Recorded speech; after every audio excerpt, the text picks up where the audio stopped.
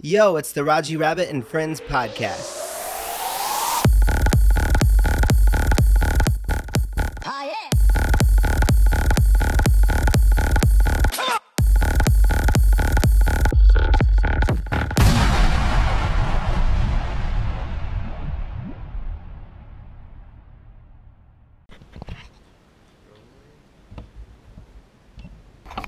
Rolling. And now, say something real quick.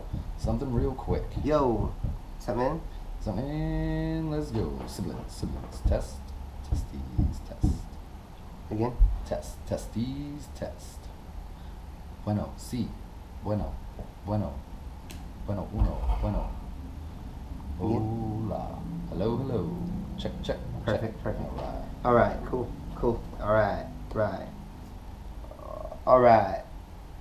Alright. Yo. Alright. Cool. Here we go. Alright, we are rolling. Raji Rabbit and Friends. Back again, this time with my super bearded out homie, Mr. Nairo. Or Nairosius.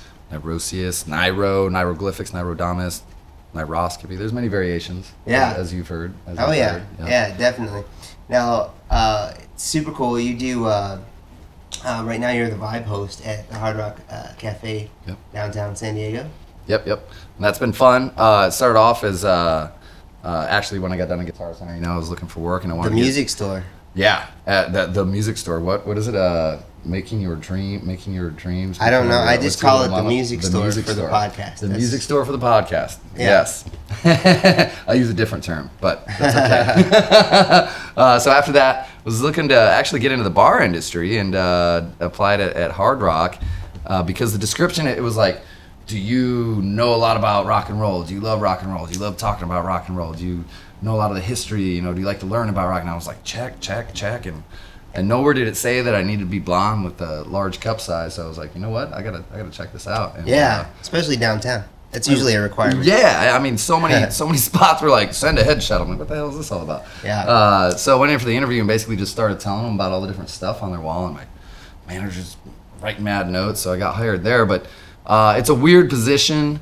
And things change a little bit, so I still do that when I get a chance. But now with what we're doing right now is we're really trying to focus on getting in live music in there. So I book live music 5 nights a week. Wow, that's how many times you're doing it now? I didn't know that. 5, Monday through Friday now during happy hour, 5 to 7. That's awesome. It's pretty cool because when I started, we had music on Saturdays. It was always the same guy, and he was good, but he'd bring in some friends every now and then. But it was always the same thing. So I've been telling him, hey, I know a lot of musicians in town. We can really do this if you want. There's a lot of budgetary restraints. So about a year and a half ago, they let me go ahead and start booking like once or twice a week. Yeah, I remember that. That was like sporadic. It seemed a little bit, here and there. Yeah, but it was something. And so that was cool. And then about the beginning of the year, management was like, you know what, go to 5 nights. Let's get it up to 5 nights. That's big.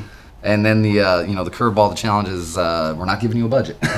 So fortunately, I know a lot of musicians, and really it's been cool because I get a lot of young musicians. I get a lot of musicians that are just getting to the point where they're playing out. Mm-hmm. So they're Khalil Nash, one of my favorite guys that we've had. He's going to play again in April. That'll be his 1 year anniversary at Hard Rock. And that's awesome. This young man, he's going to be a star. Yeah. He is going to be a star. Even the first time I saw him, I believe his first song that he opened up with was an Ed Sheeran cover. Right. And so it's Khalil, all of 14 years old, with his guitar, 2 microphones, and a loop pedal. And I'm watching him set up, and there's a little bit of tech involved there. Right. So I'm watching him and seeing how he does. And first of all, I mean, his professionalism is spot on. Uh-huh. His parents have definitely been raising him right. Oh, yeah. He's polite, he's positive. He has no shyness whatsoever. Yeah. So he opens up, and within 30 seconds, he's got 5 layers going on that looper. Right. He's drummed a beat on it. He's laid a couple riffs. He's done a little woo-ha, whatever it was, and he just nailed it. I was blown away on the first song. I was like, wow, he's coming out the gates like that. Yeah. And he's impressed me every time. So he's definitely like one of those when I get to meet young men like him, young performers like him, and get them involved in music and just do what little I can. That makes a lot of fun. So yeah, he'll be back there in April for his 1 year. I booked him on a Friday. I was like, you know what? He's been here a year. Let's get him on a Friday. And he usually has a lot of friends and family that come out and support him. So. Oh, he's super awesome, awesome talent, man. I know his dad well. So right. I got to meet his dad a couple times. So Khalil is one of our bartender, Tony. It's his, I think, cousin, like second cousin or first cousin removed or something like that. Mm-hmm. Basically, Khalil's mom is Tony's first cousin. Okay. So he describes Tony's mom as very outgoing and charismatic. Mm-hmm. He describes his dad as all business, like musical, a lot of musical know-how and very business, but quiet. Uh-huh. And he says Khalil's got both. He's got the business side and the drive, and then he's got the outgoing personality. Mom. And it's a perfect storm. It's been great. So he's one of the big highlights. And another young performer that I really like came out here from Texas, Connor Mead's brother-in-law. Okay. From the music store. Yeah. And his name's Nick Crook. Chris Weekly did some recording with him. Oh, nice. And he's again, I would call him singer-songwriter. A little southern rock flair to him, a little bluesy, but great pop sensibility in his songwriting. I believe that Connor kind of helped him out with songwriting and kind of took him under his wing like that. I have a hard time telling the difference between his covers and his originals. Like his songwriting is that on point. Good. So it's been great meeting those artists and I feel like kind of helping develop a little bit just because I always give them a little feedback after their show. And those two in particular don't need too much feedback anymore. I mean, you can't hear the mistakes they make if they make mistakes. They're on it. Nick's been there in a pinch several times for me too. Every now and then Hard Rock will be like, hey, can you get somebody to play tomorrow? Right. Then call up Nick, and if he's not got a gig already, he's always come through for me. So he's been really good. There's a couple other young performers. There's a young lady named Sahara Graham, and she has a band herself. And they played once, and the whole band is good. They're all like music students. I think they're still in high school. Wow. In fact, I'm pretty sure she hasn't graduated high school yet. So I make sure to email her mom, kind of acts as manager a little bit there.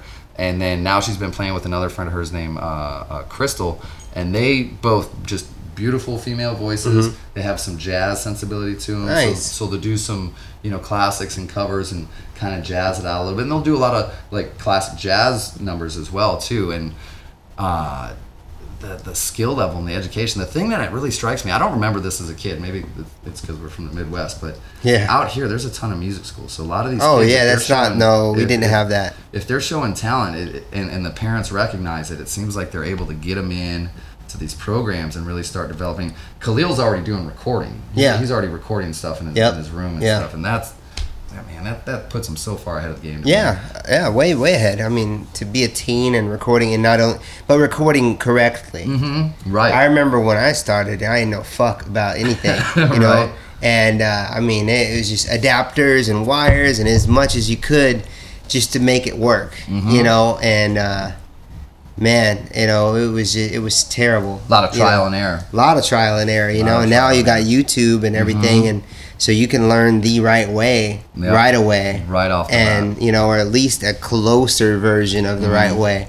And it's a great time we live in, man. Yeah, it really is. And it's funny. One of the other cool things about working at the Hard Rock in the regular vibe host role, when I'm not talking to people about the memorabilia on the walls, I'm helping them pick out or asking if they want to hear any songs. I got like a 7,000 video library. We can play rock and roll and music videos all over. And so the cool thing coming from the music store, I was kind of jaded and was kind of considering myself a music snob. I was like, well, if it's not Led Zeppelin or Tool, it sucks. I don't fucking want to listen to it. You know? Come into Hard Rock, play Journey every day, and I used to hate Journey. Come in and play, Madonna or all this stuff that I was like, always talking smack on. Right. Now you realize, man, this makes so many people feel good, and it's so fun. Yeah. Exactly. Yeah. So that's kind of taking away that jade a little bit. So I remember when you told me that at first, like when you first started having that experience of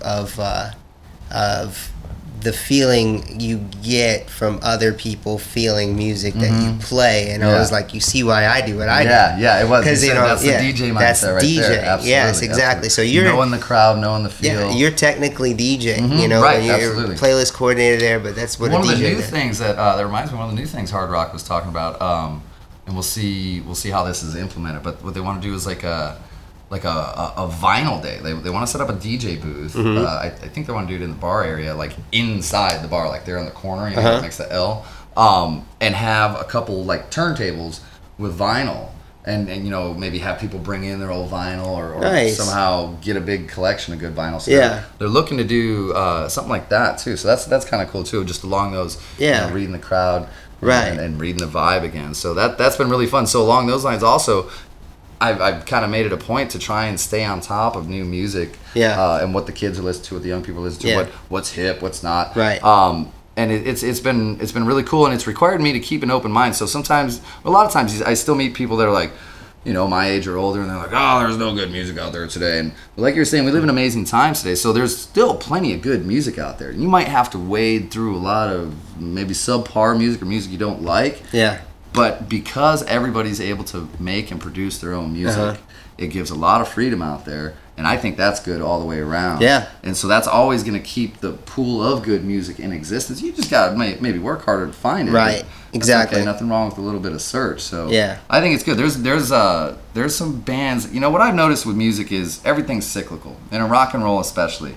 You know, rock and roll initially came out as just this whole rebellious thing. You know, whether it be Elvis shaking his hips or Hendrix setting guitars on fire. There's always a little bit of rebelliousness to always kind of going against the mainstream or going against the culture, doing the counterculture thing. Right. And I still say every generation, after the music gets too pompous and too fluffy and too frilly and too far separated from its roots, something comes around to bring it all back. Whether it was the punk rock era of the 70s or the grunge era of the 90s, or what I'm calling this kind of folk implosion, or this folk explosion right now with bands like the Mumford & Sons and Monsters and Men and Lumineers. Love that band. Stripping it down to the roots. Right. Stripping it all down, going right back to where it all started, just stringed instruments and good solid music. And I think that's great. I think it keeps music honest. So Yeah. I always try and challenge people when I hear them go, oh, it's all rap or it's all this or unsa. I'm like, hey, you know, maybe that's not your flavor, but Right. there's some good stuff out there. Right.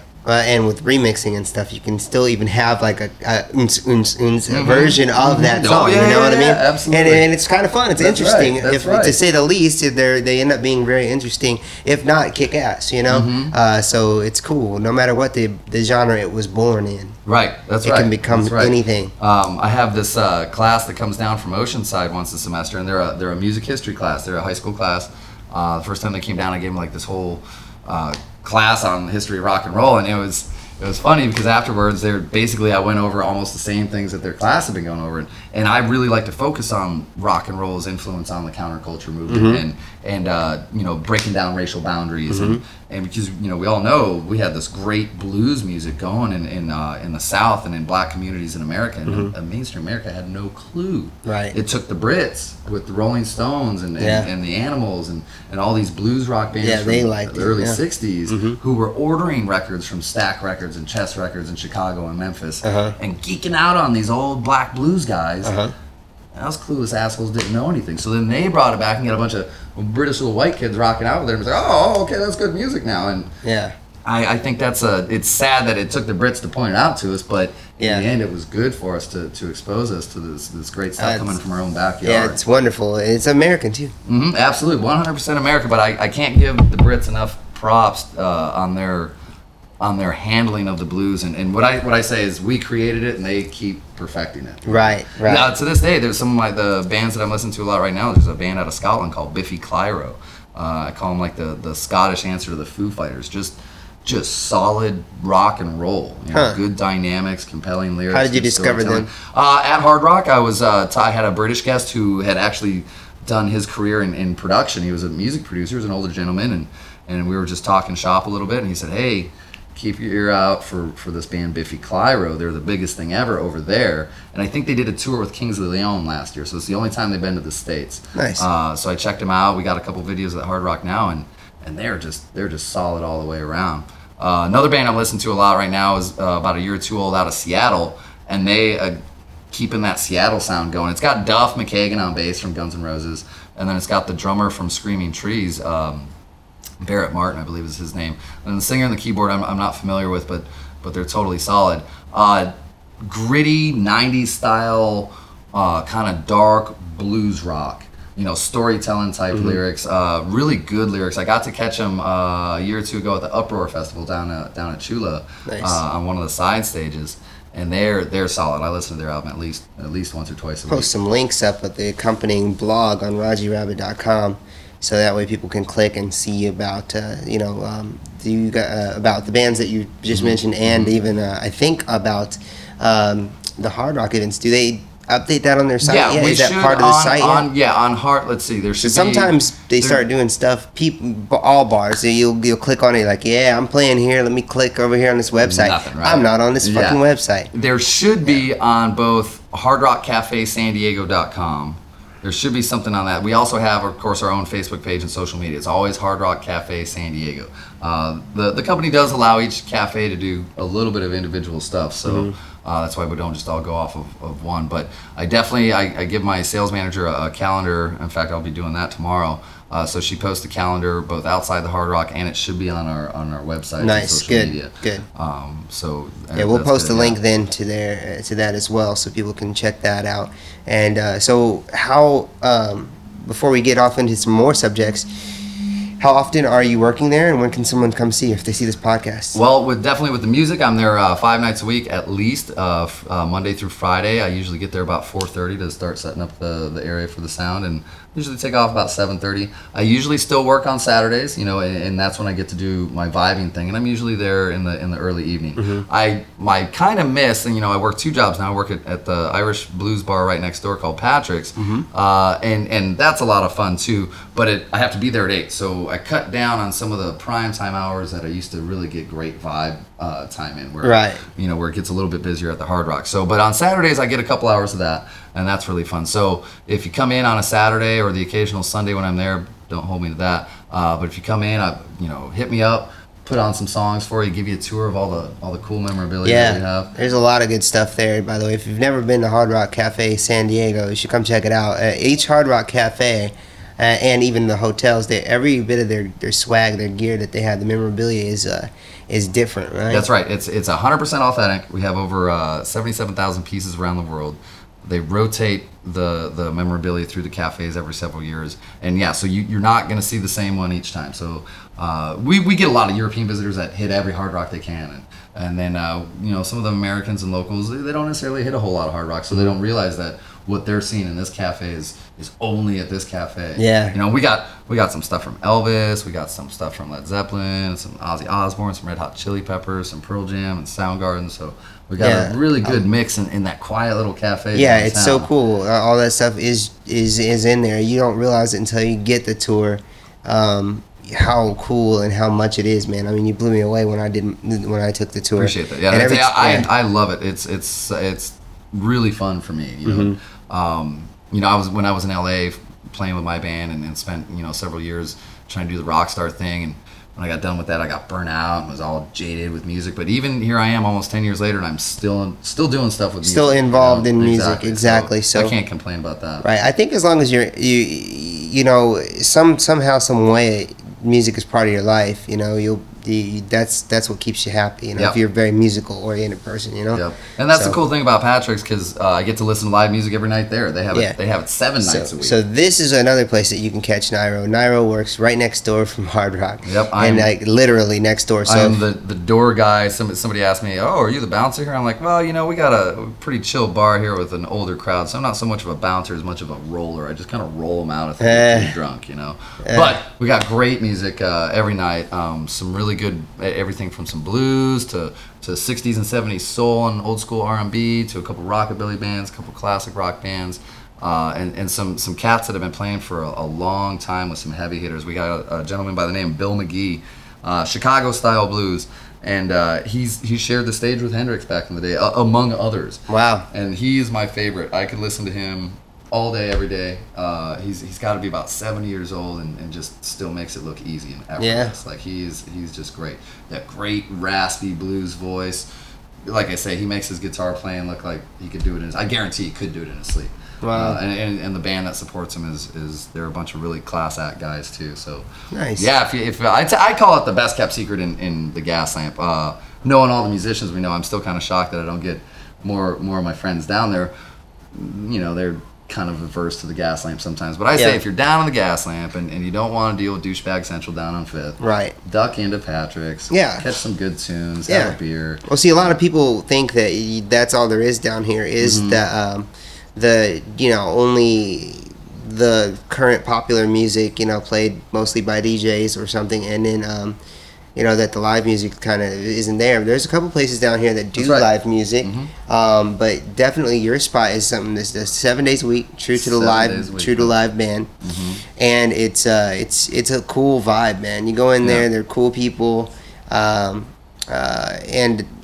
also with the live band thing, like, you just feel the vibe even outside. Everybody, once you go in there, you have this, like, you feel good, and then up until at least midnight, you can take your drinks outside on the patio.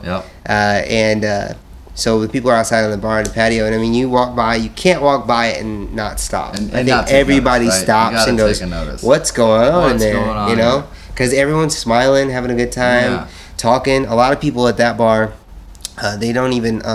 They're not strangers, you know what I'm saying? No, it's got like the Cheers feel to it. It's got a real familiar neighborhood type setting. And a lot of times when you go places, it's like, okay, come on, me and my group of friends, we're going to go out. And we're going to continue to be the same group of friends that we were. Yeah. You know what I mean? Right now, we're going to just be those people taking up space in one room, you know? You're not branching out and talking to people and meeting people. A lot of people just do that. They'll go to the biggest club ever to be packed like sardines and to not talk to a goddamn person new, you know? Yeah, exactly. And, I've met people, but it's funny because both with Hard Rock and Patrick's, we get a lot of international visitors. So I've met people from all over the world. I met people from all over the world that have come into Patrick's specifically, like flown into San Diego specifically because they heard of this blues bar. There's blues fans all over the world. I met them from South Africa, from Australia, from Germany, and they get in their little blues networks and their little rumor mills, and they're like, oh, this place Patrick's, and they come down, they tell me, we heard about this place. We came in specifically for this place. Nice. All right, so. That's it's just really cool. Get to meet people from all over and talk to them about what things are like, where they're from, and that's neat. Yeah, I mean that's how that's wonderful. So how long have you been working at Patrick's? Patrick's now just over a year. I believe I started there February of 2014, and then Hard Rock I just got my 3-year anniversary there. Nice. So they give you anything cool like a pin or something? Yeah, they give you every year they give you some kind of anniversary pin. And that's collectible because you can't get it unless you work there. That's right. Their pin culture is, it's pretty funny. We all like to tease about the flair. I don't really like to talk about my flair, But the pin culture is pretty cool in Hard Rock. They got they have millions of pins and different as goes collectibles, different factors like how rare they are, how exclusive they are, that kind of stuff. And we've definitely had employees that have designed pins. Yazan, my roommate, picked up a pin when he was back home visiting in D.C. and or was it the Baltimore? I think it was the Baltimore Cafe. And one of the young ladies working there designed a pin, and it was this like skater chick with like rainbow bright hair, and I guess it was kind of a self portrait kind of thing. Like she's all kind of punk rock like that with the colorful hair. So I think that's really cool. People get into it. I've traded pins with people from all over. I collect the pins with the girls on them, so I have my lanyard with like about a dozen of these different chicks from all over the world. And somebody's like, "How come you got a bunch of girls around your neck?" I said, "Well, why wouldn't I have a bunch of girls around me?" Yeah. So it's maybe fun. You could hook up a pin or something cool from the Hard Rock for anybody that watches this podcast. Could we do a giveaway? I might be able. I'd have to make some phone calls about that. Yeah, dude. Let's try and hook that up, dude. Try and hook that up. I'll but, let you know in the show notes. I might. Yeah, we could talk about that. Yeah, I can figure something out. Awesome, bro. For sure. So yeah, because it's really cool. You got to check it out. Like if you've never seen it, because there's a lot of people who maybe. I know there's a lot of people who haven't ate at Hard Rock Cafe because it took me years to eat there before. Like when I got here, so it wasn't like the first place I went to, That's right. It's that corner gets forgotten, even though it's like right outside the parking lot from Horton there. That whole corner there. Just people are like, all right, we're here. Let's get past this point. Let's go to Panda. No. Yep. But the food is great there. I really think of it as the history of it was it wanted to model itself off like a truck stop diner because these two American guys opened up the first cafe in London, And I don't know if you've ever had British food. It's not world famous for its tastiness, you know. So Mm-hmm. they're there in England. They're not really digging the food. They also had this class separation. You know, you had your executive class eating in a certain restaurant, and all the working people like eating in this other restaurant. Yeah. So you got these two American guys. They're like, we're not really cool with that. Yeah. So they wanted to open a place that shattered both those things. So bringing American truck stop type food, you know, burgers and barbecue, fries Yeah. and shakes, stuff like that. That's how it started. And then Peter Morton, one of the founders, is from the Morton steak family, so he brought in his expertise, you know, from Yeah. steakhouses. Wow. And then we said, we want this to be open to everybody. We want this to be inclusive, not exclusive. So within a couple weeks, you know, you got Wings did their first show ever at the Hard Rock Cafe in London, you know, with Oh, Paul wow. McCartney. Yeah. So you got guys like McCartney hanging out. You got guys like Eric Clapton and Pete Townsend hanging out. And so that's how we started getting the memorabilia. So one day, I believe it was in 1976, Eric Clapton came into the London Cafe, as was his habit, and he went to his favorite booth, as was his habit, and somebody was sitting there, and he said, "You're in my booth." And they said, "We don't see your name on it." So he said, "All right." He left, came back with the guitar, said, "Put this up over my booth and mark my spot." Pete Townsend from The Who heard about it, said, "Send us a guitar." My guitar is just as cool as his. You got to put mine up somewhere, and the rest is history. So that's Wow. how it all That's started. how memorabilia Yeah. started coming to That's the how Hard it all Rock Cafe. started at the That's Hard so Rock, dope. Nice. Yeah, that's one of my favorite stories from the Hard Rock. I thought that was really cool. Like, and I can see kind of this like pompous rock star going, "No, fuck you. You're in my booth. I'll prove it." You know? Yeah. Yeah. We're not gonna have this happen again. Hey, that's definitely a way to mark your territory, man. Mm-hmm. That's awesome. Yeah. Oh shit, man. So you play bass. Yeah. That's your main instrument. Yeah, that's pretty. I did a little piano as a kid, which was a great foundational instrument. Being a church kid at the time, I was doing a lot of church music and some classical, and the classical is fun, but the church music has got to be the most, no pun intended, god awful boring music ever. So you know, I kind of lost interest in that after a couple years or so. But when I was in the military, you know, I had a good friend of mine was always playing guitar, and I was thinking, you know, a piano's got like 88 keys. The bass has 4 strings. Mm-hmm. I bet you I could pick up a bass and you know, just have fun. So he started showing me, you know, some of the stuff he was doing, and by the time I got out, living down here in San Diego with all the musicians around, if I wasn't at my job, I was at a buddy's house jamming. Yeah. So for the good 2, 3, 4 solid years after I got out, you couldn't take the bass out of my hands. I was Nice. playing probably a couple hours a day easily. Yeah. You know, started doing bands and stuff, and got jaded. So I'm not playing as much, but you know, me and the guys from Bloodbush have started rehearsing again. We're kind of slacking a little bit. It is a side project. Jeff Litzman from Social Club, of course, has his full-time band with Social Club, and they're amazing. Probably my favorite local indie band. So if you haven't heard them yet, go check them out. I swear I've seen them probably about 4 times, so I've got a good sampling of their albums that they've released. And again, just 4 musicians that all know what they're doing, that play the parts the way they're supposed to. They're not Social overplaying. Yeah, really great. I can't say enough good things about them either. So that's the drummers band, and then Chris Weekly, you know, a good friend of ours. He's the guitarist and main songwriter. And then my buddy and old roommate Dave Votel, who's wrapping up his degree at State for jazz, is our singer. And ironically, he's probably 10 times the bass player that I am, but I just kind of lucked out and got the bass gig on that. So Votel will be our screamer in our little metal band, but hopefully we'll be doing some shows hopefully by this summer, and that'll be fun. I have a lot of fun with those guys. I've been lucky in the projects that I've played with to make it a point to make sure to play with guys that are way better than me. So I'm always able to grow and learn in the projects that I'm learning. But I need to play more, so I'm happy that we got that thing going on, because it's fun when we do it. Dude, it's hilarious because I thought that sounded familiar. Social Club. I heard about it recently through Chris Weekly, but I had never like looked at the band photos or whatever, or saw the picture. But just got done taping a podcast before you came over today, and the guy who runs my label, Matt, showed me them. He was Yeah, like, these nice. guys are awesome. So it's hilarious. They are great. Same day, I hear about them from 2 different people. Yep. So They are- we'll have to they're definitely great. post a link there up to Social Club. It looks like they're doing some big things. They That's are dope. doing something. They were nominated for they were in a couple categories in the San Diego Music Awards this last time around. So they're making notice. They're making waves. They're getting noticed. I think they deserve a lot more. Another band on the up and ups with a friend of ours is the Shady Francos. Yeah, that with, kind of caught Ms. fire pretty Jericho fast. Ojeda, Huh? big time. Well, I forget the previous band, but the 2 of the guys were in a previous band, and I believe the main guy has like musical family roots here in San Diego. Like his dad was in a big local band, if I remember right. So they got some momentum carried over from the previous project, but they've been hitting it hard and heavy. I mean, I see Jerica a lot. I get to hang out with her a lot, and she's like, okay, what shows you got coming up, Jerica? Oh, we're doing this. They did like 3 shows in a day once. I mean, and it was like in 3 counties. It was like San Diego, Orange County, and Riverside by the end of the day. I'm like, man, that's a load right there. Like, yeah, we're gonna do it. Rock and roll. So I think they're considered like indie or garage rock. Right. But they're getting a lot of notice. I just read 2 write-ups from them in the same Reader article about 2 weeks ago. Nice.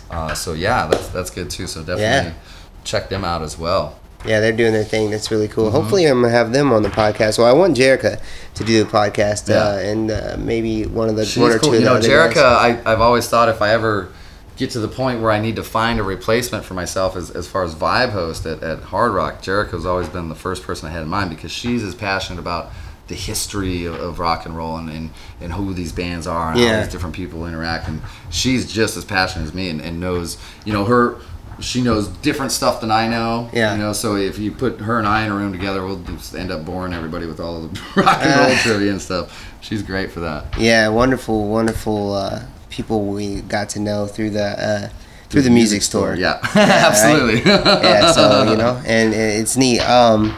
So good movies. You've seen any good movies lately? Yeah, just went and saw Run All Night with the girlfriend on Saturday. Keep talking about it. I'm gonna get you a beer. Oh, appreciate it. Thank you. You're on screen. I'm gonna be off screen. Excellent. So and I was a little skeptical at first. My girl likes action movies, and sometimes I'm a little that's a little too cheesy action. She's let's go see the Liam Neeson movie, and I'm all, the new one? You mean Liam Neeson is Liam Neeson in Badass Part 10? I'm coming for you. But it turned out it was actually a really good movie. I was really impressed. Liam plays kind of a past his prime, burning out quickly hitman for a Irish organized crime family there in New York, and ends up getting put in a real pickle. His boss's son, the heir apparent to the family, ended up in a position where he was about to kill Liam Neeson's son. So Neeson had to take him out, and then he had the horrible task of having to call his boss and say, I just killed your kid. So that's when the chase went on. But it's a high pace. It keeps you going the whole movie. And it doesn't get all Hollywooded out. It didn't do like Fast and Furious stuff where you're like, really, man, that's not happening. Like it was very compelling, very, very believable. So I was very impressed with it. I thought it was really good. And then I think it came out a year or two ago where we rented it or whatever, watched it at home. Killing Them Softly with Brad Pitt. You ever see that? No, it's good. Yeah, and it's again another little. That was a sleeper movie there because I think it came out right around the time that the zombie movie with him did. And the zombie movie got all the more attention. I think so. I vaguely remember the title when it came out. Yeah. But so compelling. So there was a bunch of interesting things in it. So Brad Pitt doesn't even come in for about 20, 30 minutes into the movie, and he's basically a tough guy. One of those guys that people call to fix their problems. That kind of thing. And it basically revolves around a story of these 3 people. This one guy who puts together this little crew to go rob an underground poker game. And the reason they want to rob this underground poker game is because the guy who hosts the poker game robbed his own poker game once upon a time and then made the mistake of admitting to it later on. So they were like, we got an opportunity here. If this gets hit again, everybody's going to know it's him. No one's going to believe him. That's right. Yeah. So we're going to get a little setup there. But the type of people that are attending this poker game are not to be fucked with. So there's always risk involved. Sounds interesting. So Tony Soprano. The guy who played Tony Soprano. He plays a hitman that they call in to come do a job, and it's one of the funny things about the whole movie is a lot of dialogue. So you got all these tough guys, all these criminals, all these ex-cons, all these killers and thieves and stuff, but they're talking. James Gandolfini. Thank you, James Gandolfini. And their conversations are really showing their vulnerabilities and their kind of just fucked up human side, Yeah. So I thought that was interesting at first. The second interesting thing that I thought is throughout the whole movie, to kind of place the timing of it, they have all this political stuff going on. You hear Obama's campaign from 2008. Every TV that's on is on C-SPAN, and you got Bush talking, Obama talking, McCain talking, and they're talking. You hear them talking about the economy and then the economic crash back there in 08 and 09. And when guys are sitting in the car, the radio's on and it's talking about news, and you're hearing Obama and and there's also a repeated theme of the guys go, man, this world's just shit. Everybody's just fucked up in this world. So you got, you know, the hope and change from the Obama campaign, the fucked up nature of the economy during that time, these gangsters and mobsters complaining about how fucked up everything is. Yeah. And the movie director, the writer, really seemed to intentionally have this timeline and this theme, this political theme going throughout. And I actually watched the movie twice, you know, two days in a row, just to really get it all in. Yeah. Because I thought it was very, very thought provoking. So, basically they bring in Brad Pitt, the people who put on the poker game. They hire Brad Pitt to figure it out. It is, of course, the two yahoos who end up hitting it. One of them's a junkie, so he runs his mouth, and then they end up. Well, yeah. They just end up executing the nature of the movie. They end up getting everybody back, and the kicker of the movie is the last little monologue by Brad Pitt, and that's really what you got to see. All right. And then that's what kills it. But man, so what's it called? Killing Them Softly. Killing Them Softly. I'm gonna add that on my to-watch list. I recently saw Chappie. Yeah, that looks good. So what's that all about? Antwoord or whatever. Antwoord. Yeah. So the soundtrack. It's very weird. No, they're the main stars. No kidding. Yeah.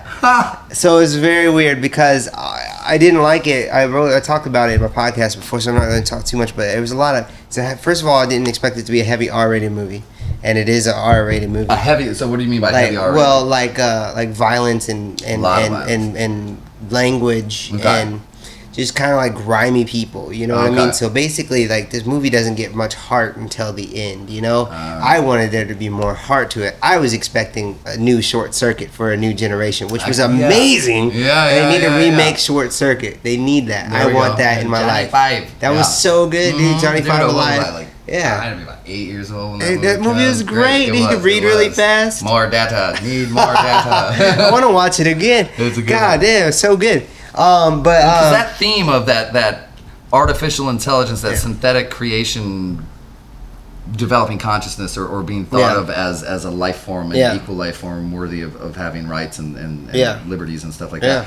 That's a deep subject. It's great. I can't wait for it. I think that it's going to be amazing, and I'm ready for the day because, you know what? Here's the thing. The only thing that's going to make us get over our dumb differences, like religion, which really doesn't matter at all, is an outside force, an alien like Independence Day or Terminator. You know what I mean? But the Terminator. The reason I like the Terminator solution is it's so much more close and realistic to just some random alien that we don't know anything. You know, I agree. I've always said if we really want to get over our religious, racial, cultural differences, all we need is that flying saucer land on the front lawn of the White House, have the New York Times put it on the front page, and then all your petty little hang-ups go right the fuck away. You know? No one's going to care. Because in case you haven't figured out, if they can make it here, they can kill us. Okay, so you got to understand that. So I think that's all that's needed. I think also elimination of an us versus them. So you have to kind of understand that people live over there and have families. So if they had Twitter and people were just talking and communicating, you would know that not everybody's like, fuck you and die, you know? And then you'll see that there's other people that are just like you. They might not want to kill us, but we need to respect that we don't have the technology to get to them. Exactly. You know, we're still working on getting out of our solar system and stuff like that. Oh, I went to talk about. I'm back talking about regular people again. Oh, okay. So no, if regular people have Twitter, not if aliens had Twitter. If aliens had Twitter, it'd be fucking crazy. I think it's called something else, but yeah. But you know, I think communication is making the world smaller, and at first there's growing pains because when you can communicate really fast.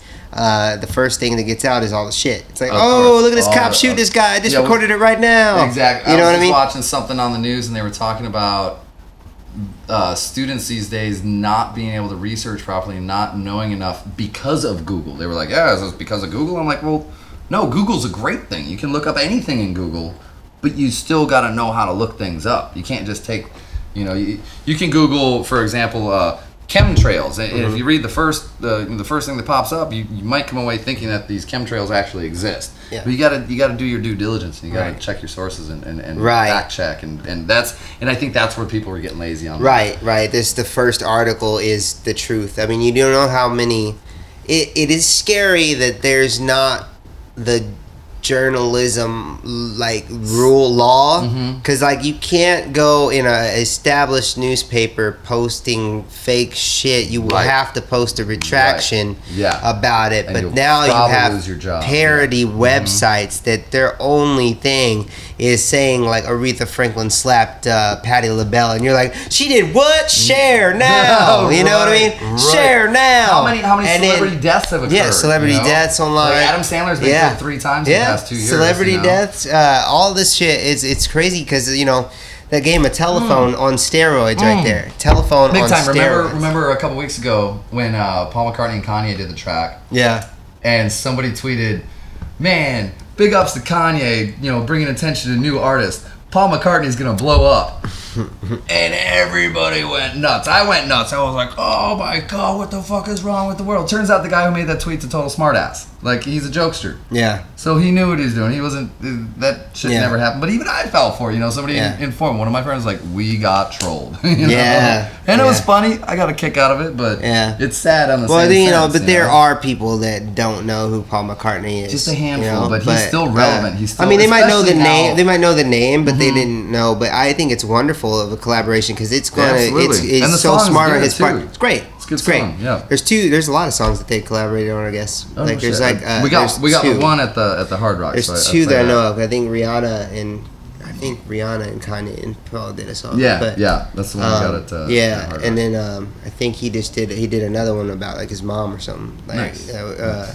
Yeah. So yeah, it's great. It keeps him relevant to the new era, so that people Yep. can find out about him. And all you got to do is have that interest. You know what I mean? Yep. And once you have that interest, people will start to dig slowly. But the Slowly, people who that's really right. want to learn more about Yeah. stuff rather than just get fed stuff, Yeah. will dive back and go, well, who is this Paul McCartney? You know what I Right, mean? right. Guy. And And I'm then, he's part of the Beatles. Oh, I heard about them, or oh, my parents liked them, or my grandparents liked them. I don't know. People, Yeah. there's a couple generations difference now because, young parents and stuff. So, he's gonna look back and he's got a whole bunch of catalog to catch up He's on, got a right? good catalog, and Yeah. he's such a class guy. But also on the reverse, and I'm surprised I'm going to say this, but just because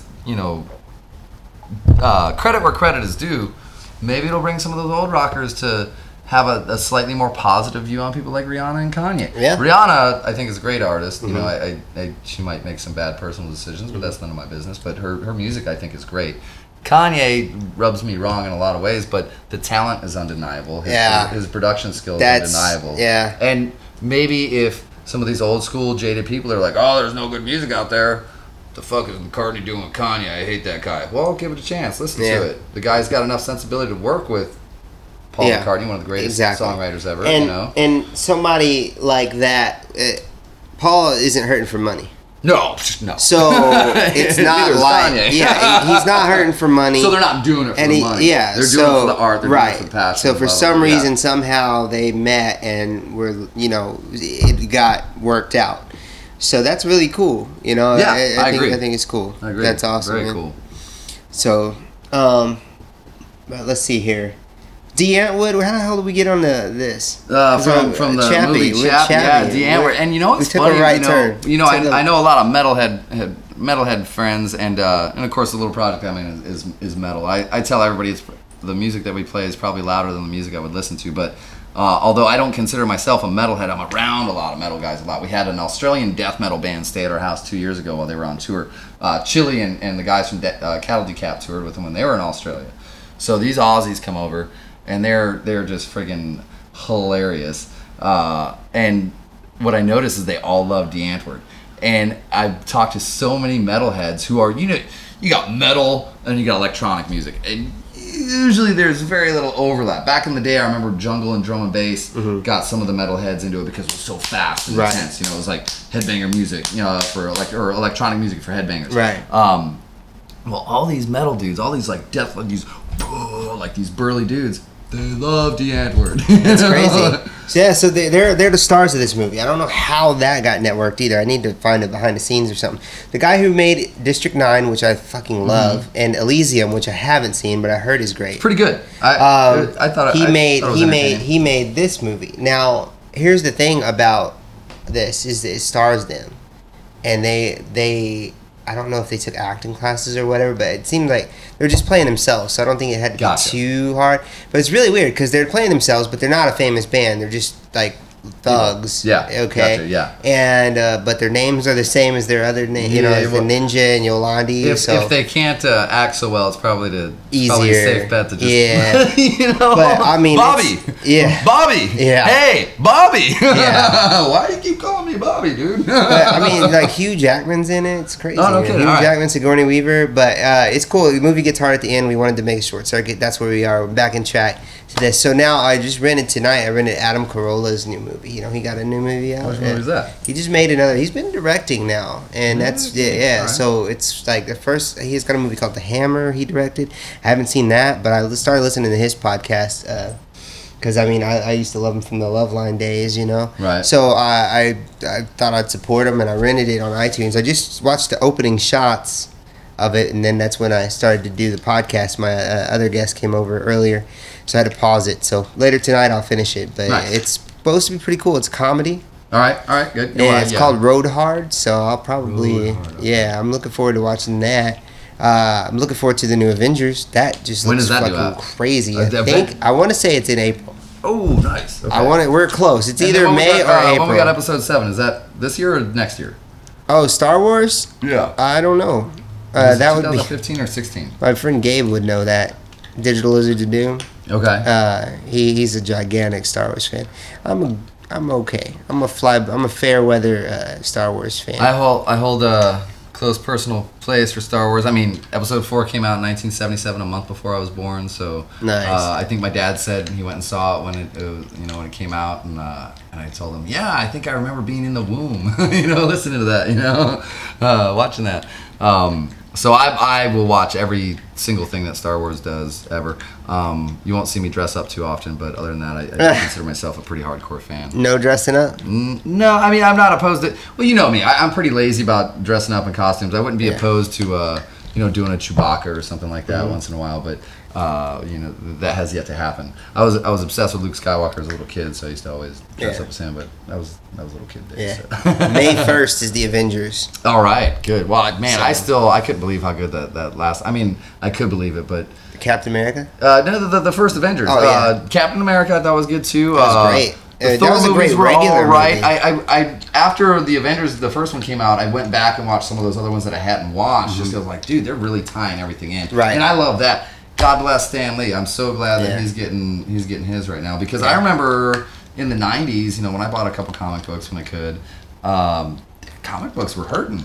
Yeah, they were, and it's really reinvented now. They have Marvel Unlimited. I have that. It's $9.99 a month, and you can read any of their comics. You can read the old stuff. You can read it's still, and I mean, it's just great because now it's accessible. And now with our short attention span society, now we can watch it in 2.5-hour blocks. Yeah, and like I say, Avengers. Good Lord, that was so good. That was so good. Hulk smash, and they had it was the perfect comic book movie. It hit on all cylinders, and I can't wait for them to do it again with Age of Ultron. I've seen the trailer, and I mean I get goosebumps when I see it. I'm like wow, like this is dope. This is what you want in one of these movies, Yeah. So well, what do you think about Ben Affleck as Batman? I don't have a problem really with it. I mean, I didn't like Christian Bale as Batman. Because you got to remember, Batman 1, I hated on it. I thought I did not like the first Batman, the Dark Knight, movie. But then when they made with Joker with Heath Ledger, no, that one was great. That was great. Yeah, the first one. Yeah, the one before that one, right? Right. Yeah. Ra's al Ghul, I think, was the first villain. And the Scarecrow. But Was I Batman didn't. Begins? Was that Batman Begins? That's it. Yeah, Okay. Batman Begins. I always like that's the one. behind. I always like the old stories, like how did he become that. So I kind of like it, but you didn't like. Well, Liam I didn't as like. Ra's al Ghul? No, here's what I didn't like. I didn't like his voice. Oh, I'm Batman. Like that was shitty. Like to me, Okay. I didn't like his. he's gotta do that. Yeah, I didn't like it. And the reason for it was that, you know, he didn't want to, you know, he's disguising his voice. That's what you would do if you Yeah. were, you know, Yeah. a secret person. Right. So I get that, but I just didn't think it sounded cool. I thought, like, Well, what we the hell is definitely he can't have a doing? British accent in Batman. Well, no, of course. Hello there, Governor. Well- would you please put your weapons down? I don't know, but his gruff voice didn't hit it for me. It so you didn't do like anything it, for you me. like- Well, what about Didn't Michael really dig Keaton? it. Did you like Michael Keaton as Batman? Back Oh in the yeah, day? yeah. I just like Michael Keaton. So Michael Keaton was good. It's still Did you see the strange to me. Birdman movie? No. Okay, so we were trying to rent Whiplash. Mm-hmm. Did you hear about Whiplash? Whiplash is a movie about a kid who's studying jazz composition in college, and he's a drummer. Doesn't it have And he's J. got Jonah Jameson in it? R.K. Simmons is the That's the main J. actor. Jonah Jameson, by the way. J. Jonah Jameson. I think that's the State Farm commercial guy. Yeah, that's him. Yeah, Okay. That's Spider-Man's boss in the the original. Absolutely, Spider-Man. absolutely. Yeah. It's him. Yeah. That won all kinds of awards. I didn't even hear about the movie until the Oscars came out, and I was seeing all these clips. And I'm like, this movie looks awesome. Yeah. And that's when I saw the clips from Birdman too. So I want to see Birdman. I want to see Whiplash. I believe as a musician or any kind of artist person. And it transcends that too. I think Whiplash is good because apparently the theme of the movie was that J.K. Simmons is just a hard ass music teacher, Yeah. and just made people push and pushed him and pushed him and pushed him. And he said there was a quote from the movie that said, "The worst two words in the human language are good job." Like that's his philosophy. Like so he doesn't tell anybody good job. Wow. Because there's always room for improvement. You always got to be better. And you know, we encourage this. We encourage this in our society, especially in Western society, especially in America. There's no room for second place. We were told from day one, you got to be the best, got to be the best, got to be the best. If you can do anything, do it all the way. Got to be the best. Yeah. There's Now it's getting watered down a little bit. It is with getting the whole, watered down, everybody gets a trophy. Everybody, right? Exactly. That just started when I was young. You know, and nobody likes a bully, but this whole anti-bullying thing, it's this is part of growing up. You gotta have some tenacity. There's those little survival of the fittest thing going on. You know, if you can't survive some of this stuff, you're gonna be worse off. The real world you know? will hit you hard. It will eat Yeah, you up. it It will, will yeah. eat you up. So I'm not majorly gung ho and motivated. I don't hold any illusions to being the best at anything. But I admire those who strive for that. But if that's the game, then you got to have somebody who's going to push you to the point where you want to beat their ass. Yeah. You know, because for me, that was the Marine Corps experience for me. The Marine Corps knew how to motivate and knew how to get that out of people. And it was annoying, to say the least, to live through. Mm-hmm. You know, because when you're ready to quit, when you're ready to stop, when you're ready to take a breath, no, now's the time that the best step up. So you can't slack now. So I like watching movies like that. So I definitely want to go see Whiplash for that. Nice. Now that's on video on demand right now, or no? What did I see? I saw it on Vudu. Okay. On Vudu, one of the other streaming. They just got Yeah. the current stuff. I think it was only like $5.99 to rent. Huh. So yeah. Nice. So yeah, that movie sounds good. Did you see Guardians of the Galaxy? Tell me you've seen that. No, but Are you everybody fucking keeps recommending kidding me? it. The only reason I Are didn't see you it. fucking kidding me? The only reason I didn't see it is because I had no idea what the fuck it was. I'd never heard of this comic book. And it ties into everything. Hey, that's All what the somebody else Marvel said, movies too. tie into everything. That's okay. You have to watch every Everybody said it was Marvel really good. Incidentally, one of the musicians that we have play at Patrick's, a gentleman by the name of Johnny Vernazza, another one of our guitarists, did a track on the soundtrack. Yeah, Oh, really? I was commissioned to do a song on the soundtrack. I forget which one. I haven't heard it, but I just recently found it. Really? out. Yeah. Yeah. Really? Yeah. And he doesn't. Wait a strike- minute. Yeah. Really? Yeah. Because so here's the thing and this is what you'll love about Guardians of the Galaxy is the music. I have never ever in my movie watching life have I seen the soundtrack basically be a character. No. Okay. Okay. And I can honestly say that the soundtrack is a character in this Okay. movie. Okay. That's an interesting way to describe that. Okay. And Well, because I think of Quentin Tarantino, with like especially soundtracks, Pulp Fiction, Reservoir Dogs. Right.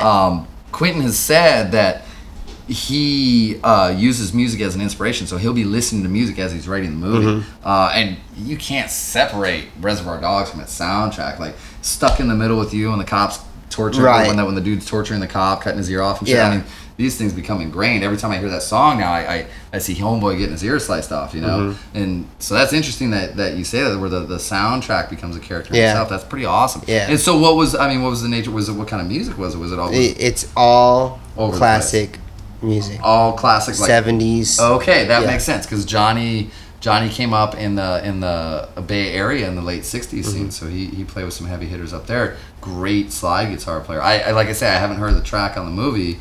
Yeah. Now, did he have old songs released back then? Because I'm here's the thing. I'm sure he did, but I believe they probably have two soundtracks. Okay, you have the soundtrack that there's soundtrack. The official motion picture soundtrack. Right. Uh-huh. And so basically the big soundtrack that everybody usually buys or gets, or that was real popular, because a lot of people bought this. Yeah. But it was called Awesome Mix Volume 1. And you got to see the movie to understand it, but you will, and you'll love it. But those are all already released tracks that they just re-released. Okay. But these are the songs that were on the movie. And I feel like I don't know. So either he has an old song, but question. he might have actually laid some of the new tracks, because everything, you need songs and music in between while shit's happening, Sure. So he probably did that or something too. But if he has an old song out, maybe that's actually on there. That's cool. But yeah, it's a cool soundtrack. Yeah, I was surprised when you I heard will that. have to check it out. I gotta check it. Yeah, I gotta check. I have that movie, dude. I have to. My wife got it for me for Christmas. But yeah, so that movie is a must check out. Are you excited Spider-Man's coming back to the Marvel universe, the cinematic universe? Okay, so is this gonna be the third Spider-Man franchise? What's going on here? Because honestly, we don't quite know what's going on yet. All I know is they say that Garfield's out, Andrew Garfield. Okay. So it will be another Spider-Man. What I'm personally hoping for, and it's a surprisingly more popular than you would think, but with internet, people are always like super racist, and stuff. But I want them to do the Ultimate Spider-Man right now. So the comic book Ultimate Spider-Man is fucking amazing. It's been amazing since it came out, and there was parts of the Raimi Spider-Man that actually drew from this relaunch, because so much years of Spider-Man had happened that they were like, we need new people. Yeah. And this is before the movies were all doing that great, right? So they're like, we need new readers. Yeah. So they relaunched the Marvel Universe as the Ultimate Universe. So they still had the main continuity. All those were still down. But they re-origin storied the X-Men, Fantastic Four, the Avengers, who they just call the Ultimates. They don't call them the Avengers. They just call them the Ultimates. And some of the Avengers movie actually draws from that too. Okay. The Ultimates comic... I'll get onto that in a second, but the Spider-Man long run, years worth of run, Peter Parker, it's dope. But what's dope is so much cool shit happens in a relatively, I guess, short period of time. Peter Parker is young; he's in high school. That's how it was originally. Right, like high school. Yeah. And so he's this boy, and finally it happens. Green Goblin escapes again. All is bad. And he beats him to death, kills him, like dead. Peter Parker is dead. Peter Parker dies. It's on TV. You know what I mean? This Spider-Man is dead, right? Spider-Man dies. His identity's revealed. The whole world loves Peter Parker now because he's a hero. He died. And they're like, oh my God, this boy saved us. You know what I mean? And it's dope. So then, right along the same time, right before he dies, there's this other kid in New York whose uncle is a bad guy. And his uncle stole some shit from the lab that was working on the spiders, trying to reproduce this thing that made Spider-Man, and so this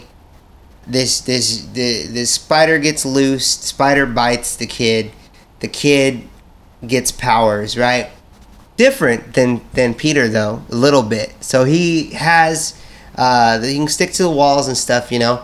But he has this new venom blast thing, so he can touch you and sting you, and it's like super crazy powerful. And he has the ability to go kind of invisible, because some spiders can do that. Okay. Camouflage. Yeah. So he ends up when Spider-Man dies, he's like, oh my god, you know, like Spider-Man died, and his friends, like, because he only tells one person, it's his best friend, and he tells and he's like, you know, they're basically like, you got to do this. So he dresses up as Spider-Man, and people hate him for it because they're like, dude, wow, that's in bad taste, you know what I'm saying? Because he's a hero now. It's Peter Parker, you know? Too soon. So too soon. Very soon after this happens, Samuel L. Jackson, or Nick Fury, right? And I'll get to that in a minute. But Nick Fury confronts him because he's like, you gotta stop this shit. Who are you? You're not in our database, because they keep track of everything. You know what I mean? Right. They got eyes on everybody. Yeah. So he's like, he confronts him, but eventually, and this is such great storytelling. It's really, really well written too. But he gets the blessing of the real Spider-Man from the regular universe. There's a crazy little story that happened where he got accidentally into this world, and he's freaked the fuck out because everybody's saying Spider-Man died, and he's like, what? And then he finds out that he is dead, right? But this is an older Pete. So older Pete gets to meet an Aunt May and a still alive Gwen Stacy, dude. Young, teenager, right? Okay. Gets to meet them. And that's crazy there, right? Marvel's timeline. It's some of the most confusing things ever. But can you imagine that? So he gets to meet them. They didn't get to say, you know, their goodbyes and shit. You know what I mean? So they get to meet Peter Parker as what he would have looked like if he didn't die and he grew up. And he meets the new Spider-Man, right? And gives him his blessing.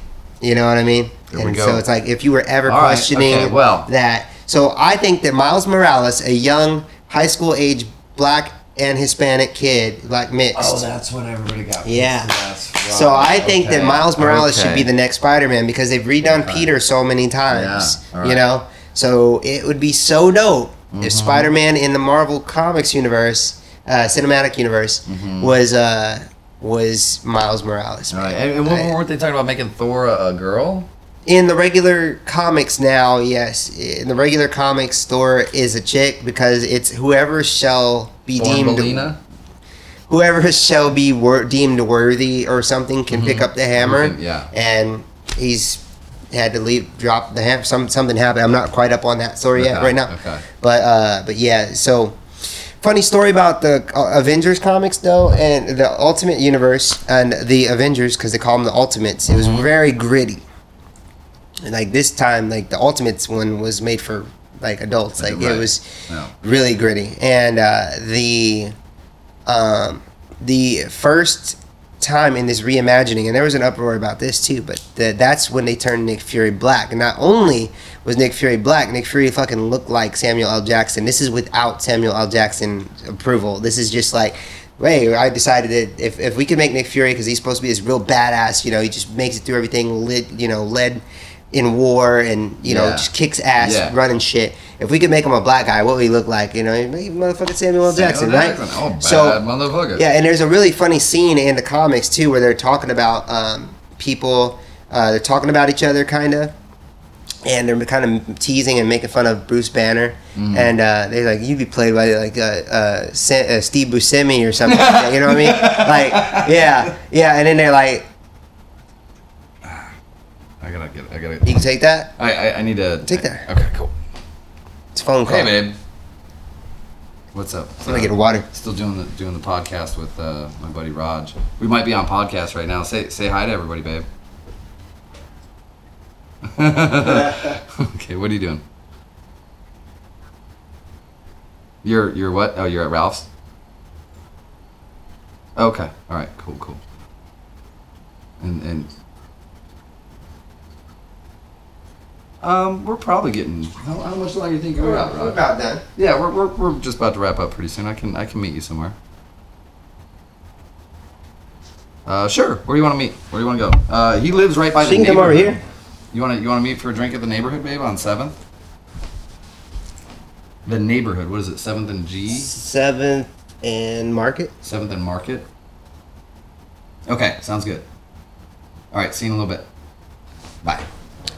Yeah. So, and then one of the things, jokingly, in this dialogue, they said to Nick Fury that they were like that he would be played by Samuel L. Jackson. So, I mean, not only were you thinking when you're reading the comic, you're like, man, this looks like fucking Samuel L. Jackson, you know what I mean? But then they even acknowledged that, hey, we drew this guy and he looked like Samuel L. Jackson, you know? So Samuel L. Jackson's such a cool motherfucker that he was like, hell yeah, that's cool with me, you know what I'm saying? Like, that's cool, right? And then eventually it was great because when they wanted to make the movie, he's like, hey, guys, you know, I'm the guy. So that was a bit controversial because so he... right. So they drew up this new Nick Fury before we ever saw Samuel Jackson as Nick Fury. Yes. Yeah, in the Ultimate Universe when they relaunched Spider-Man and the Avengers and everything, right? Okay. So he already looked like that, and it was a bit controversial. So that's what I say. All these movies are kind of taking bits and pieces of the best of different universes. Because in the regular Marvel Universe, Nick Fury's white. In Ultimate, he's black. So we got Ultimate Nick Fury right now, basically in that Marvel Comics cinematic universe, right? You know, there's still some things that are different about it in the movie stuff than even the comic book. So movies continuity is its own thing, but I think that's why they should bring in Miles Morales, man. Because that, I tell you, man, I swear, if I could get you those issues, dude, if you just read any of the Ultimate Comics Spider-Man, they're so dope, and yeah, it's great. Because of the franchise, the Spider-Man in the movies, like just. Raimi did it right for 2. Right. Okay. For 2. Okay. Of them, Spider-Man 1, Spider-Man 2, phenomenal. Okay. I don't know if you remember this with Tobey Maguire. I think I only watched one, probably the first one, which was spectacular. It was great. I think, but it just didn't. Yeah, and it was fun. It was cool, you know. But it didn't get you. Draw me in. Really? I don't know why. That's crazy. I thought that was done so right, and the second one was done right as well. But the third one is that when it dropped off? Is when they put James Franco in it, and he was they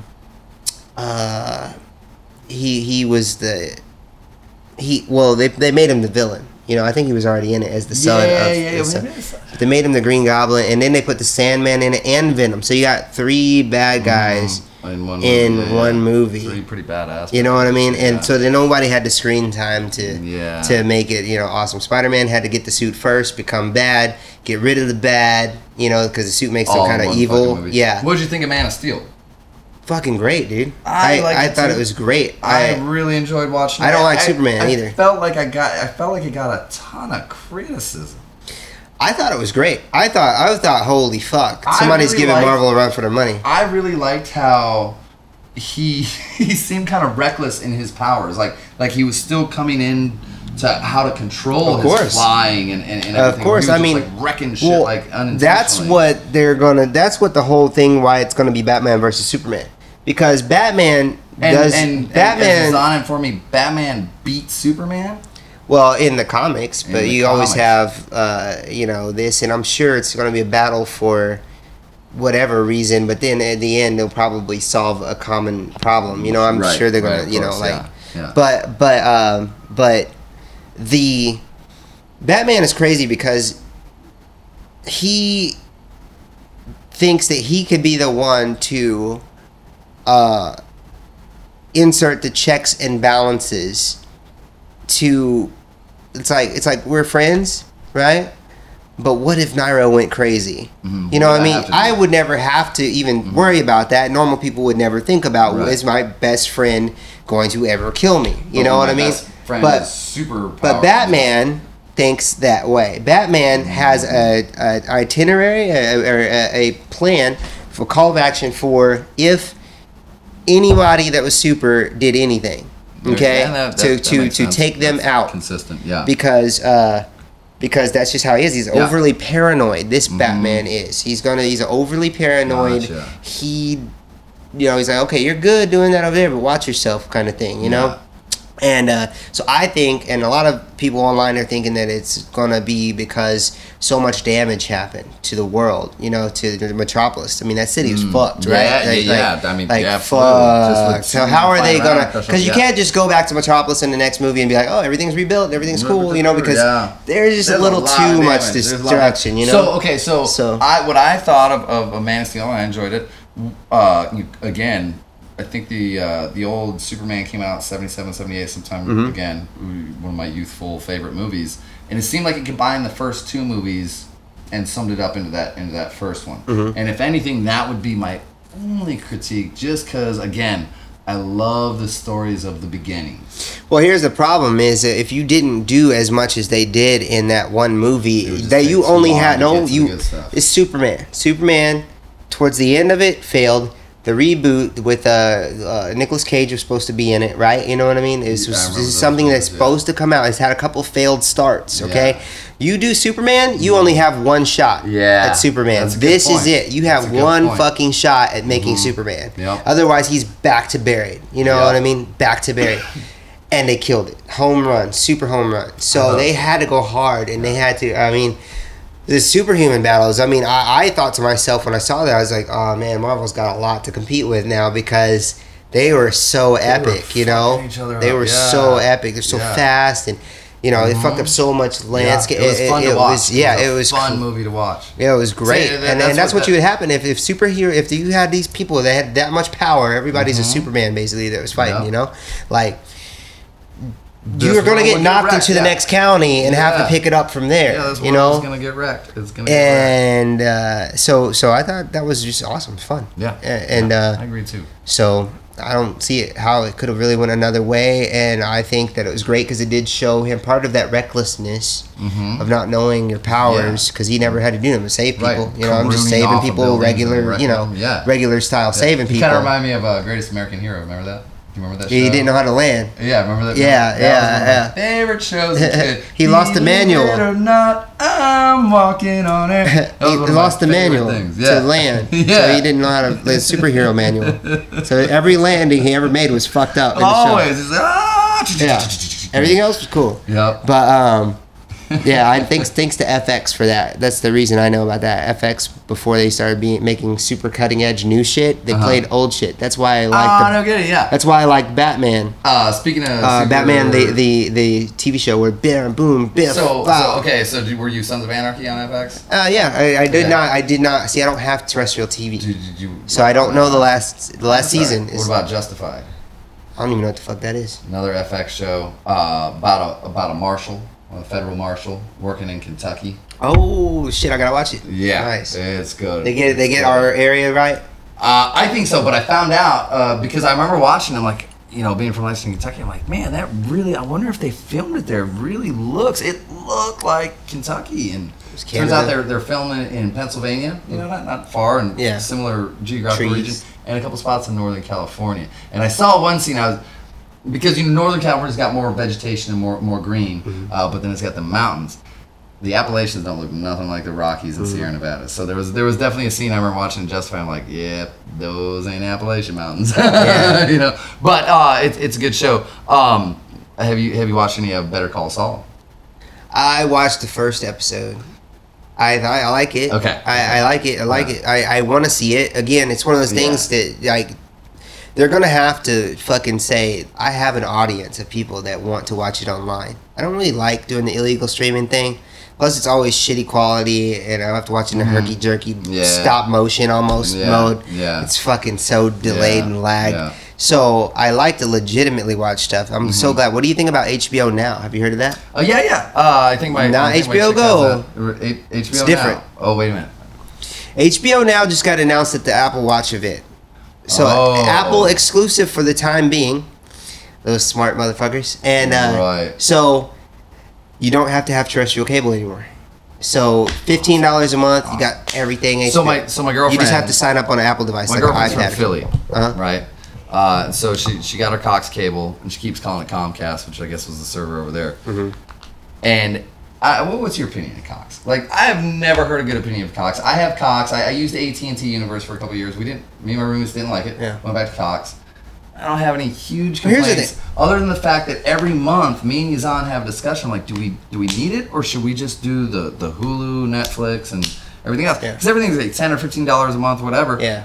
How many of those do we have to get to equal our fucking cable bill? Right. You know, we'd have to do a lot. Yeah. You know, Yeah. and so now my girlfriend just got Cox, and every day she had half a dozen problems in the first 2 days that she had to have the guys come out several times to fix it. She had a weird spot where her apartment is and wasn't getting a good signal. Like she didn't have sound. Like she's like, man, this is the worst cable provider in the world. I'm like, we don't like it either. You know. Well, I got Cox, but I only use it for the internet.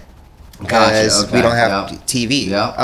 But I'll tell you what, we need that Europe fucking internet. We invent the internet, but then we fucking fuck us all ourselves over on getting good internet. You know what I mean? Like, we have the worst internet out of like so many countries. You know, even though we made the shit. Well, at least the net neutrality thing passed, because that would thank God, that made it fucking even worse. But every cable provider ever sucks. Like every internet I've ever had sucks. Like there will be a point in time something that I'm really enjoying watching is lagging. And I don't care if you paid for the more speed one or what. It's gonna fucking lag. You know what I mean?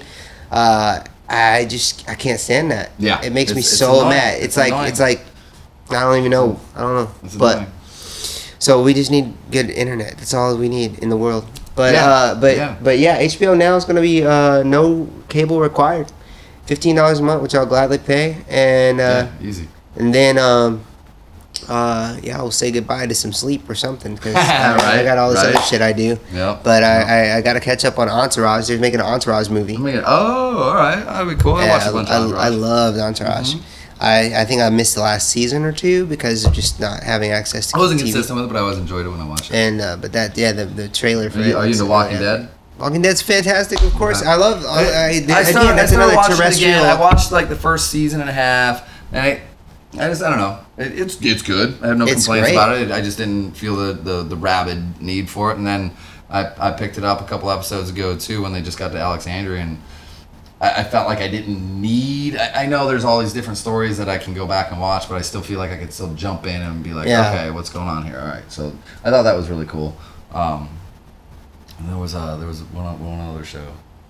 I can't think of it right now. Yeah. I like. Have you seen? So you don't have Hulu. So have you seen Broad City?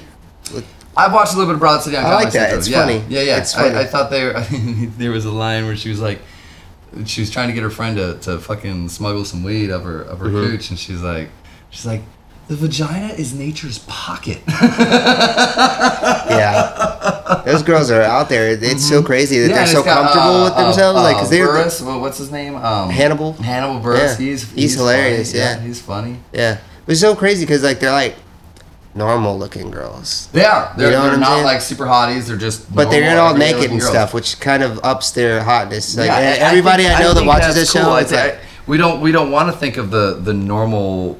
I don't want to say plain Jane, but just the normal, not Playboy bunny with a sexual appetite. But you know, right. They all have a sexual Yeah, appetite. You know, yeah.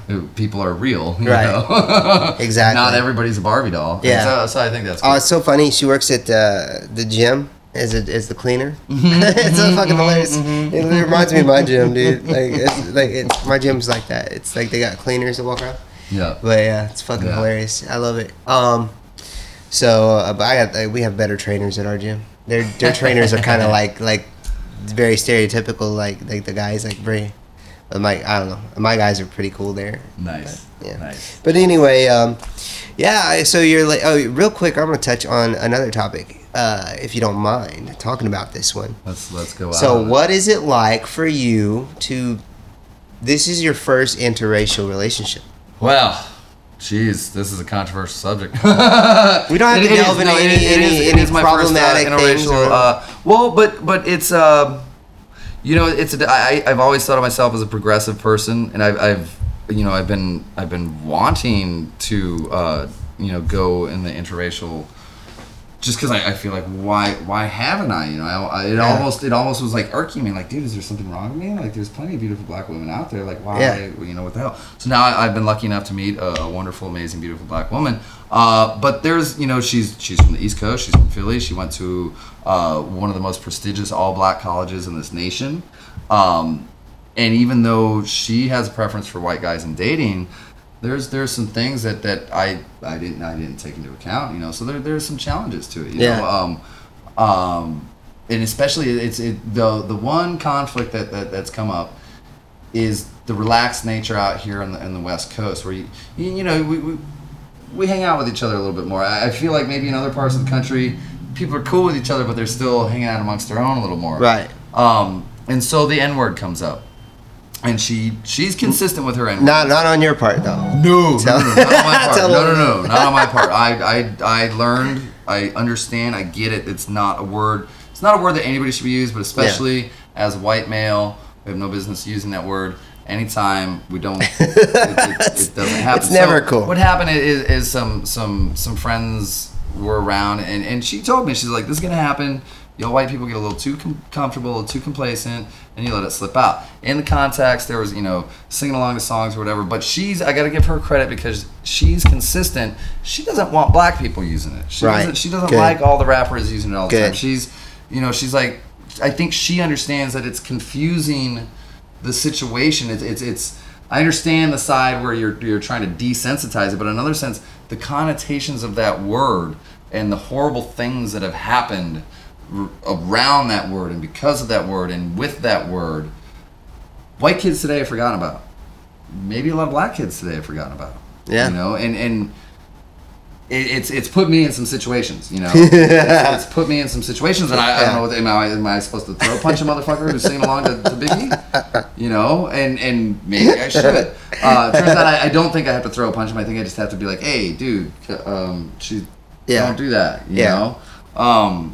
You should just be like, hey man, it's not only not cool because she's here, it's not cool. Exactly. You know? And that's what I love. At least she's consistent about it. So I mean, we've had arguments about this several times, and you know, I felt like she felt vulnerable. She felt like I didn't have her back, and I felt like I didn't know that I was supposed to do something. Right.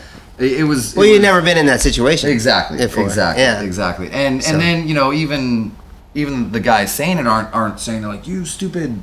Yeah. They're singing along. They didn't realize, but they should realize. They should realize. We should not. And that's the thing. We've got to get. We're not post-racial, even though we have a black man in the office. We're not post-racial. Nope. It doesn't look like we're going to be post-racial anytime soon. Tell them aliens are the Terminators, man. Right. Exactly. So I do think it's important to remember why this word is unacceptable. Mm-hmm. You know, there was a guy went missing in Mississippi, and they found him hanging from a tree. Recently? Black man, last week. Oh God.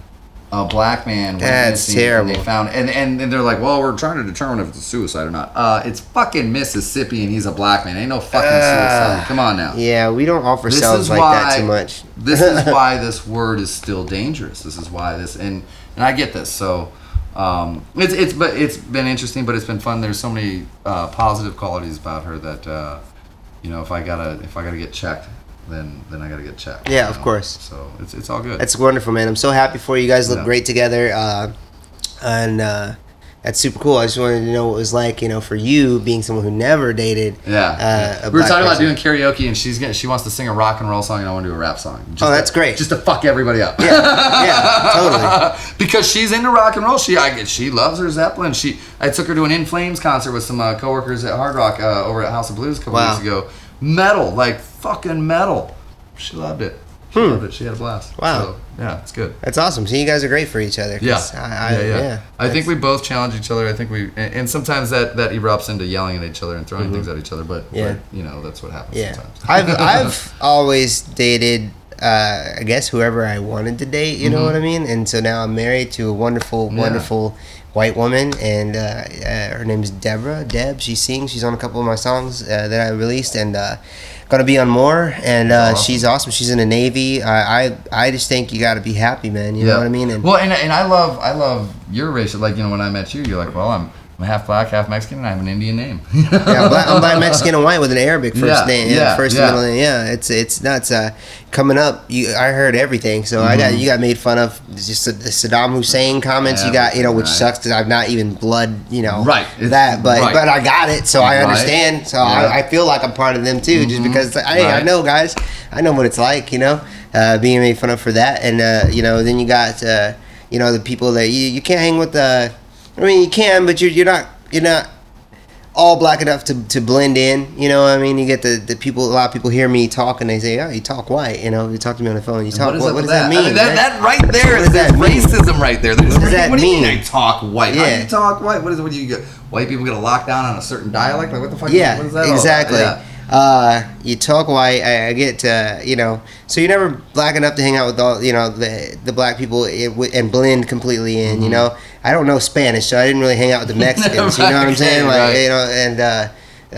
So back in Indiana, there wasn't many Mexicans either. Right. When I was growing up, now there's a lot more. Yeah, I believe now there's a lot. In Lexington, before I left, there was a lot more. They now have. Growing up, they say there's a whole quarter of town that they call Mexington.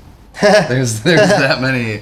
They even have a taco shop. That's cool. It's cool. It's everything's expanded. Before I left Evansville, there was a lot more Hispanic people there, and it was great. It's cool. But growing up though, I mean, there's like one kid. I think his name is Martin. But that was the only Mexican kid that I went to school with. I think really. I had one of my friends from back home during election season. During election season, and she voted for Mitch McConnell there in Kentucky. Well, you voted for the wrong person. Oh my God, the turtle! Turtle man. Yeah, fuck that guy so much. I did. Fuck that guy. And so that's a whole other thing. But as we were talking about it, she's like, there are more Mexicans here than there are in San Diego. I'm all, Trish, you've lived here. You know that's not true. We're 30 minutes from the border. I mean. We're, the white people are almost the minority because of how many Mexicans there are. Stop it. Stop this. Stop this nonsense. Stop it. Oh, yeah, whatever. I don't even want to get into all that. Yeah, that's another podcast. Man, dude, it's been so fun having you. You're going to come back as one of my regulars, man. For sure, Raji. Nyrosius, Nairo, you can catch him vibe hosting or running the entertainment every day, Monday through Friday at Hard Rock. Yep, that's right, 5 to 7 p.m. We also have happy hour going on. So check out the live entertainment. If you see Nairo, say what's up to him.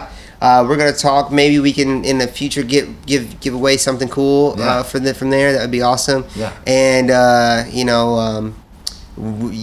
Patrick's every night almost. Patrick's 4 nights a week, Wednesday through Saturday. So the good nights. Every night they have bands, but he's there 4 nights a week. Yep. Right. I challenge you to do the what I call the Idiot Challenge. We serve Coronado Idiot Double IPA. It's an 8.5% beer. We're one of the few places that serve it in a pint.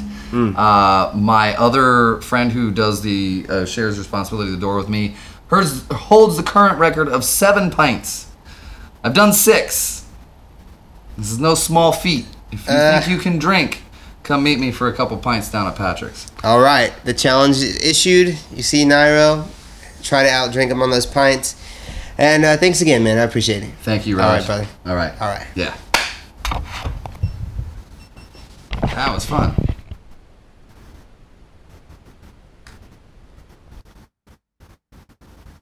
Yeah, it was. It was great.